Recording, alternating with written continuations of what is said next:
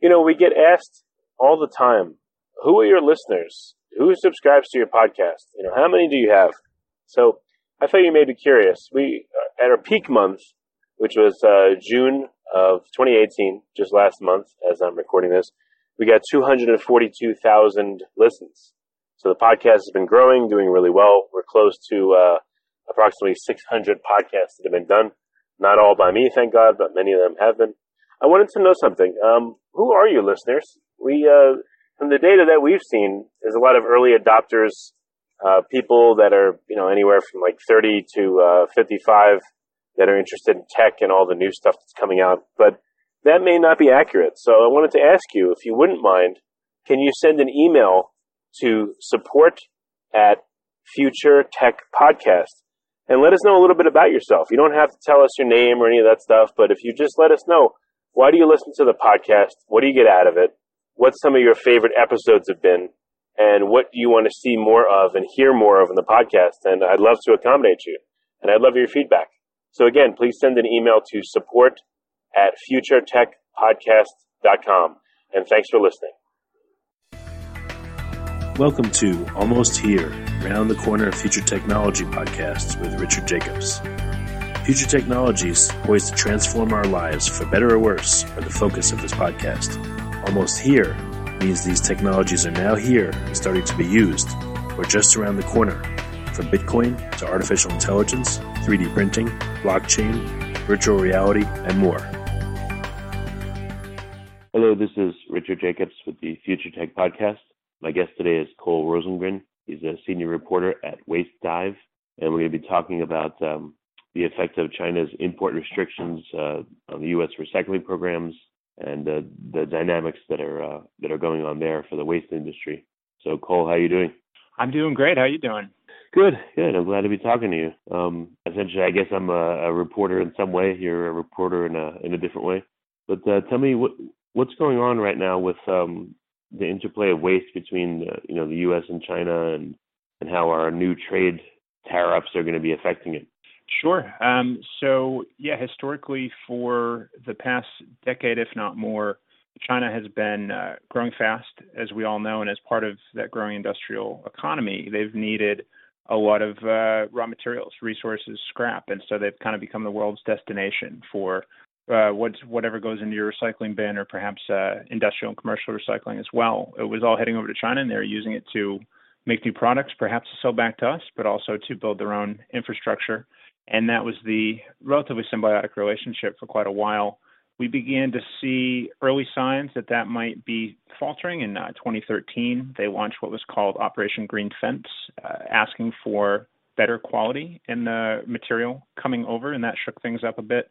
But it was still kind of status quo for the most part. Everything was humming along until last year, just about a year ago. This will be next week, actually, so good timing. They announced what's called their National Sword Policy.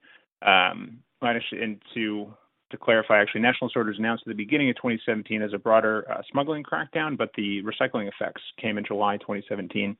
China basically said it would stop taking 24 different types of scrap commodities from anybody, not just the U.S. And so that includes a broad range of things. But when you look at, say, what are you perhaps recycling at home or in your office, really what that hit was mixed plastics, plastics number 3 through 7, if you turn over the containers and look at those little codes in the triangle, and also mixed paper. So junk mail, newspapers, magazines, that stuff. And then on top of that, they said, whatever we do still take has to be a lot cleaner.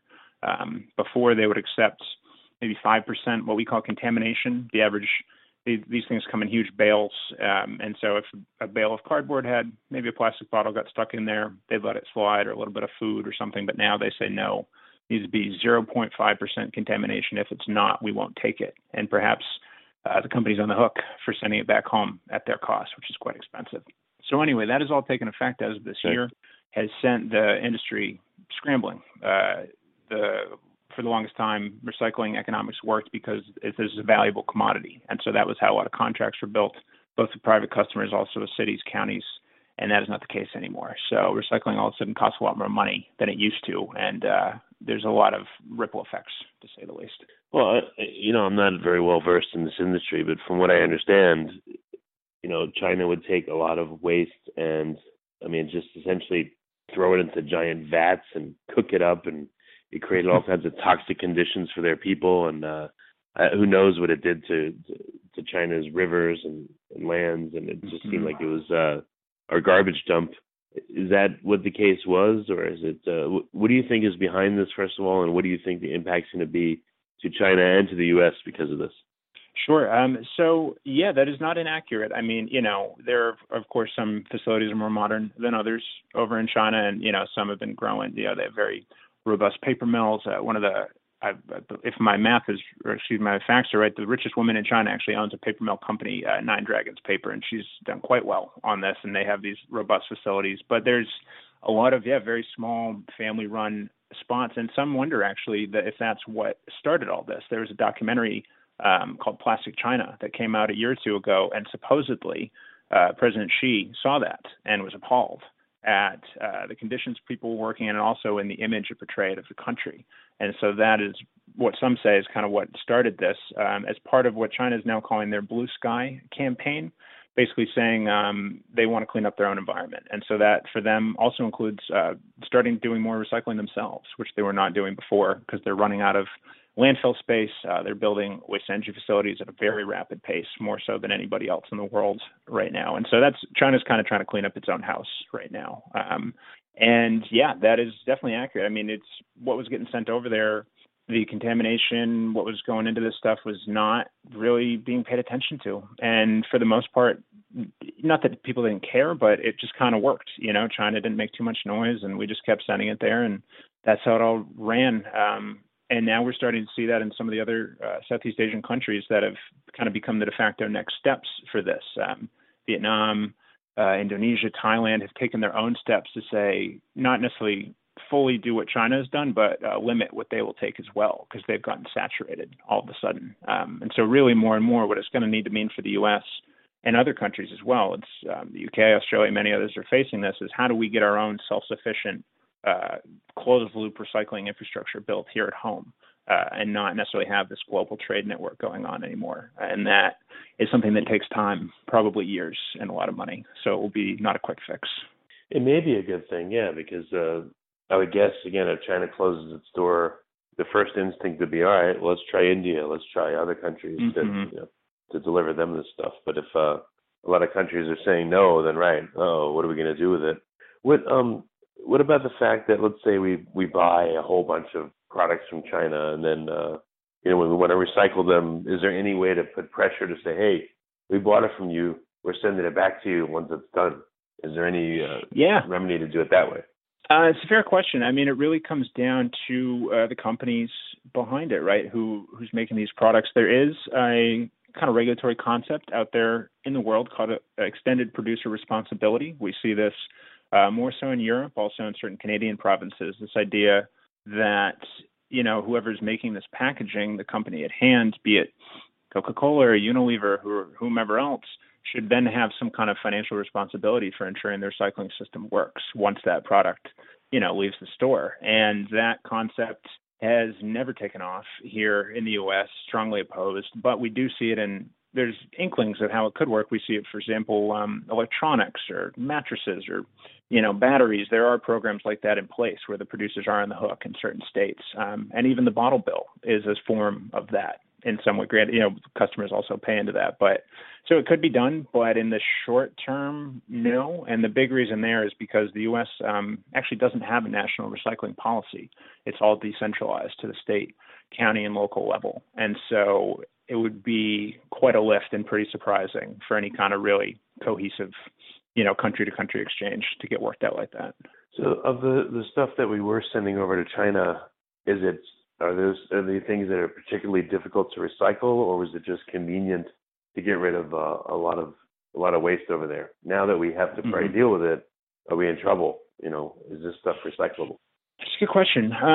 So it depends on who you talk to, right? Some folks would say, particularly the plastics, there's a big, it's hard to miss in the news these days, a lot of stories about ocean plastics, marine debris, straw bans, plastic bag bans. And so in that kind of energy, some folks had taken this as an opportunity to say, maybe we could just cut down on our use of some of those plastics to begin with. And so that's coming up. I mean, technically, anything can be recycled. It's just a matter of, is it cost effective and environmentally sound to do so? And really, the cost piece really came down to cheap labor.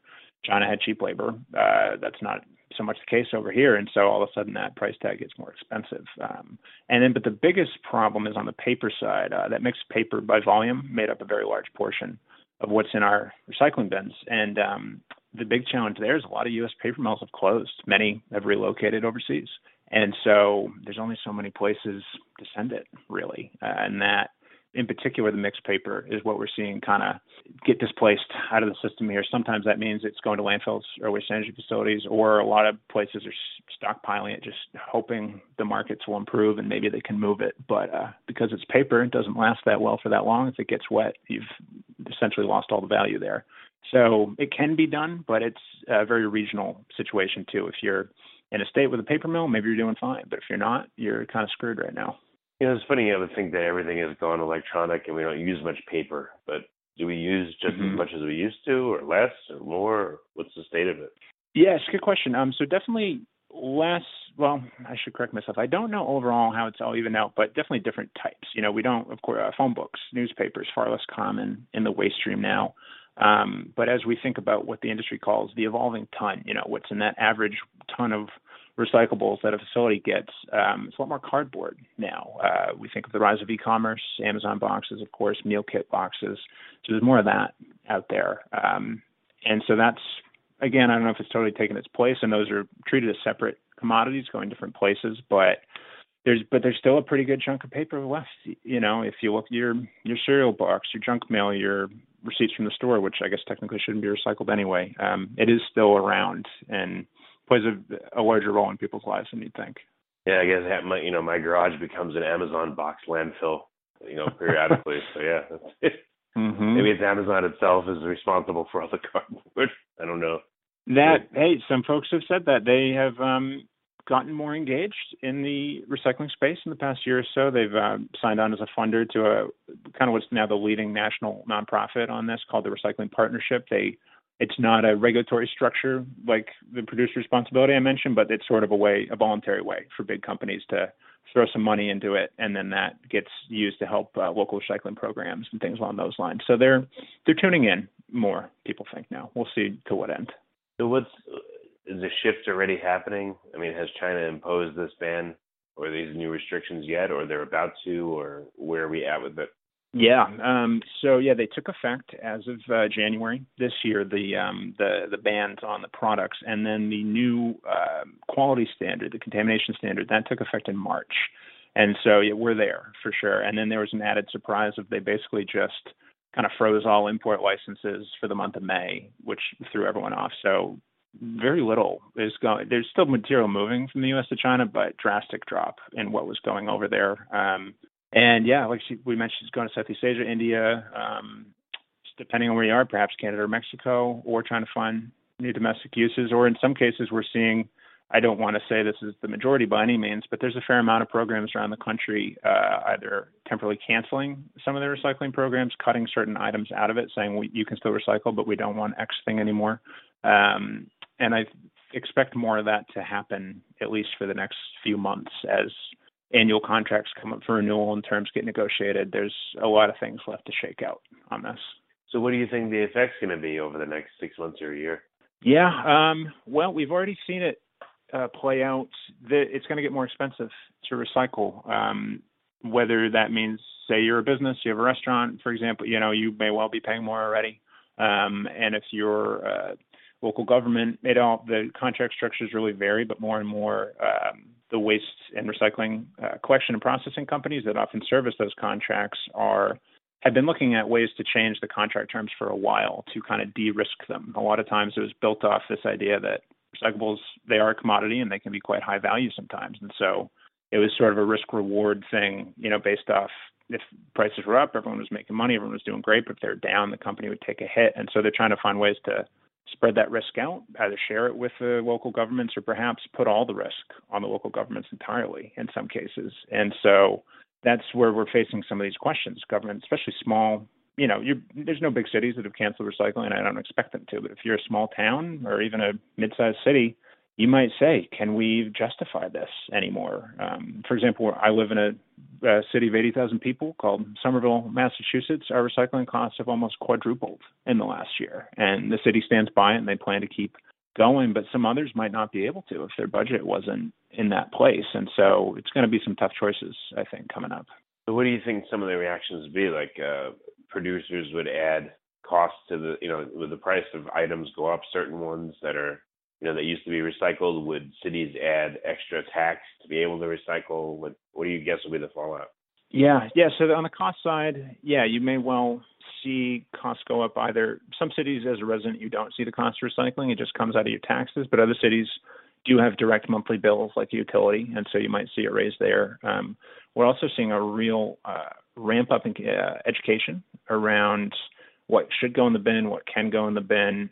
That could be as simple as a PSA, or some cities are doing pretty robust programs where they will inspect your recycling carts at the curbside, and if there's too much bad stuff in there, they won't collect it that week. They'll leave a note behind, or they might even give you a small fine to try to change that behavior.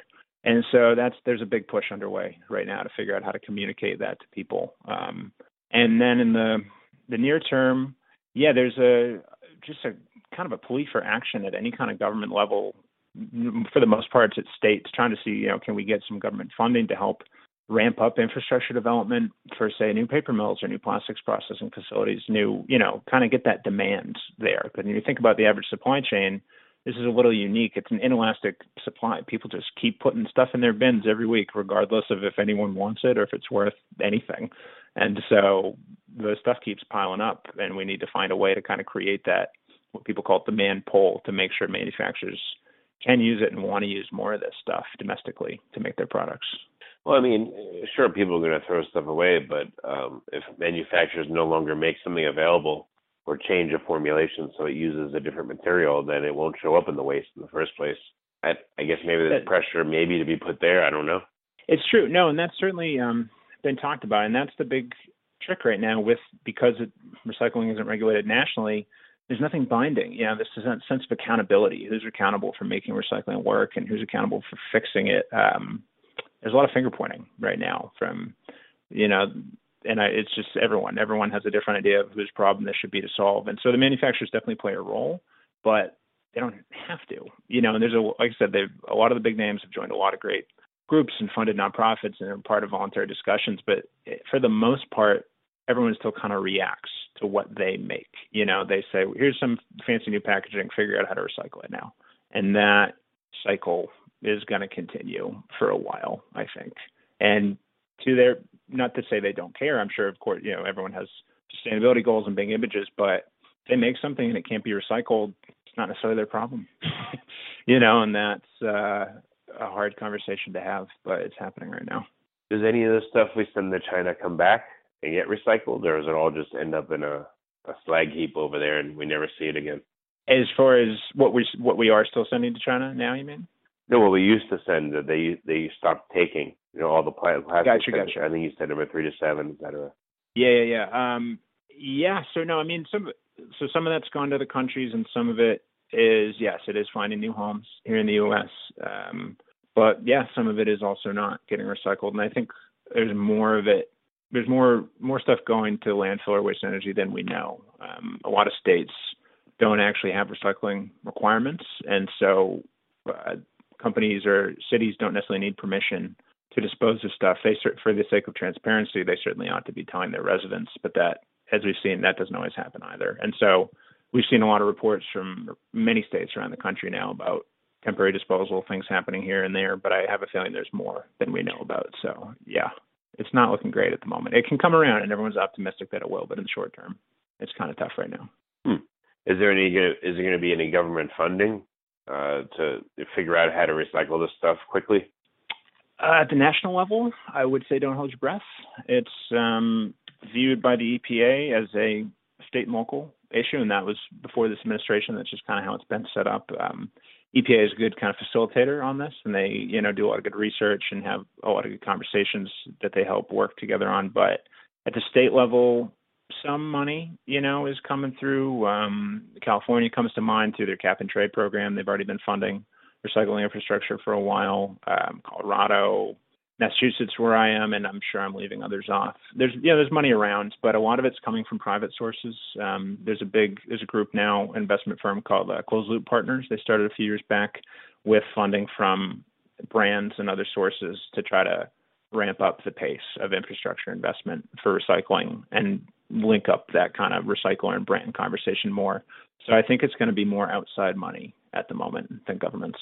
What's driving the price of waste commodities?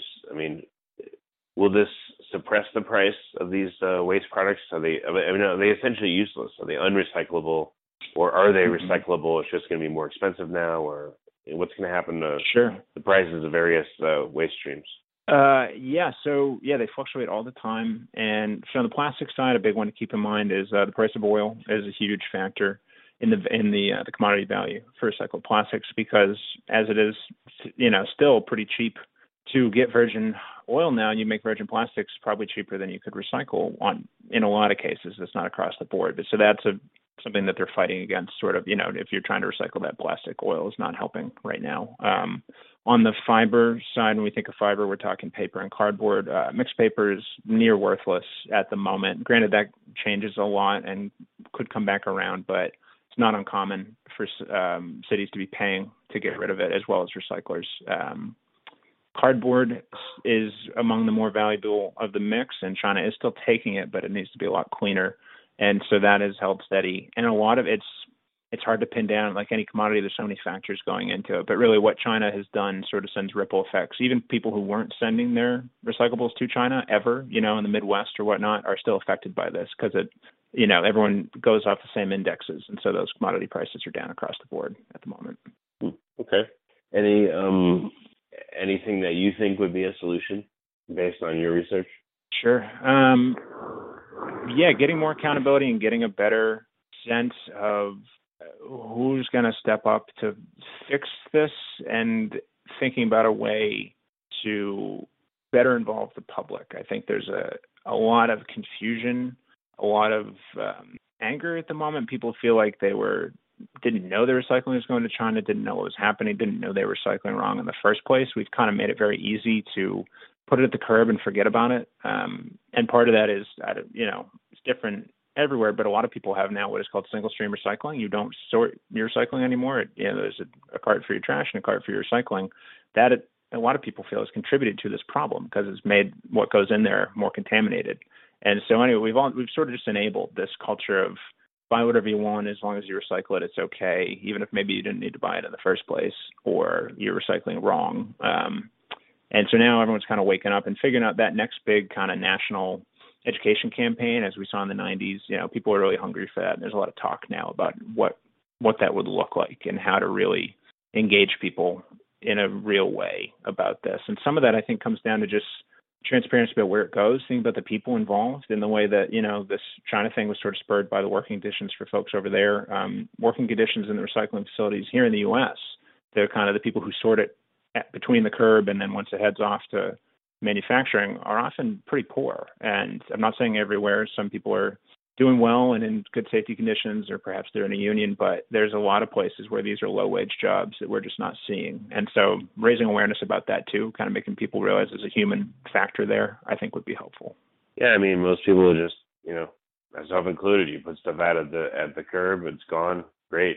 You don't think about it at all from there. With the recycling, I mean, I wonder if, like at Whole Foods, recycling and all that, but I've heard reports where stuff doesn't even get recycled. They'll have you throw it in multiple bins and they just combine it anyway and throw it away, so it's, I think there's like no transparency on what goes on. Yeah, no, but there's some signs of hope. For example, here in Massachusetts, our State Department of Environmental Protection has hired a marketing firm, wants to do a statewide PSA, and as part of that, they did a focus group recently to ask people, hey, what do you know about this? No one had any idea that there were even humans involved after the stuff was collected, so that was a surprise to them. What I found most striking from that, when they asked people who would be a good spokesperson for this, politician, a celebrity, whatever, almost to a one, everyone said, no, it should be the recycling workers. Now that we know they exist and we know they're part of this, we want to hear from them, and we think that would be impactful. And so I think that's kind of interesting. When people learn about it, they get it, and they're engaged then. And so I think that would be helpful. in any city, really, to do that. Yeah, that's true. So, all right, for listeners, how can they find out about what's going on in their community, where their trash is going, and if there is recycling, what's the best way for people to learn more about what's going on? Sure.